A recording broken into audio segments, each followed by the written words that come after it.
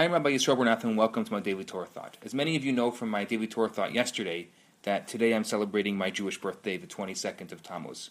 I wanted to just take a few minutes to talk about some Jewish and some Hasidic traditions and customs when it comes to celebrating a birthday.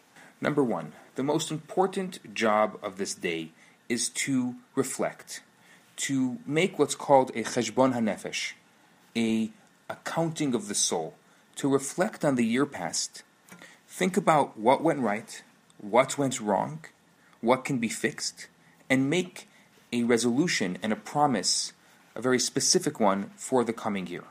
Number two, take on a new mitzvah.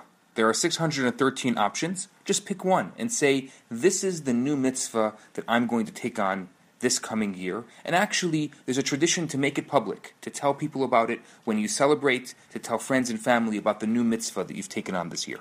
Number three, give extra charity. Traditionally, right before the morning and afternoon prayers, if your birthday falls out on Shabbat, which is not the case for me this year, it is tradition to give before Shabbat, and then right after Havdalah when Shabbat is over.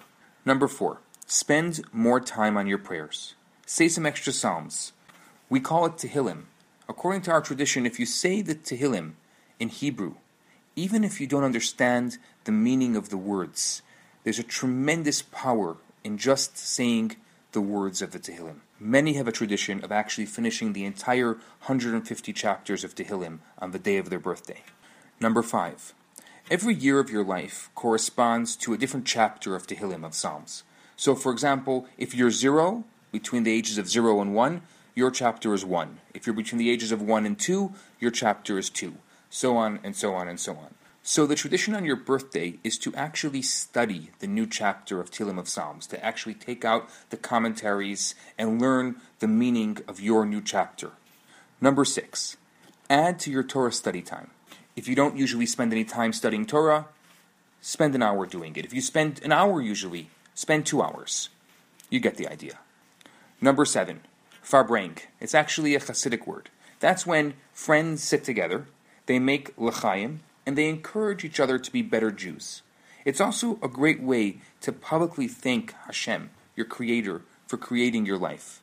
And so it's a tradition not just to make a party or to go take everybody out to a restaurant, but to actually make a farbrengen, a gathering of the souls, to celebrate, to encourage, and to uplift. Number 8, it's tradition to eat a new seasonal fruit on your birthday, so you can say the blessing of Shechianu, thanking God for granting you life. It happens to be that my birthday falls out in this mourning period of the 3 weeks between the 17th of Tammuz and Tisha B'Av, the 9th of Av, so we don't do a Shechianu during the week, so I'll be making a Shechianu this coming Shabbat. Number 9, it's a tradition to get an Aliyah on the Shabbat before your birthday. If the Torah is read on your birthday, then it's a tradition to get an Aliyah on the day of your birthday. And finally, number 10, it's a tradition because Mazale Gover, because your luck or your spiritual energy is stronger on this day, the stars are aligned for you, so to speak. It's a tradition to go around and give blessings. Not just to receive blessings, but to actually spend time giving blessings to others. And as the sages say, words that come from the heart enter the heart, and so those blessings will be fulfilled. Those are just 10 traditions that are done on a birthday. Thank you so much for your kind wishes and blessings. May Hashem bless you with all of your heart's desires and everything that you need. I'm Rabbi Yisroel Bernath. Have a very special day. Hi, Rabbi Bernath here. I have some great news for you. My popular 4-week course, Kabbalah for Everyone, is available right now for free for the next 50 people who download it. All you have to do is go to www.theloverabbi.com, scroll to the bottom of the page, and you're going to see the download button right there. In this course, I talk about the Kabbalistic secrets to relationships, to wealth, to happiness, and balance.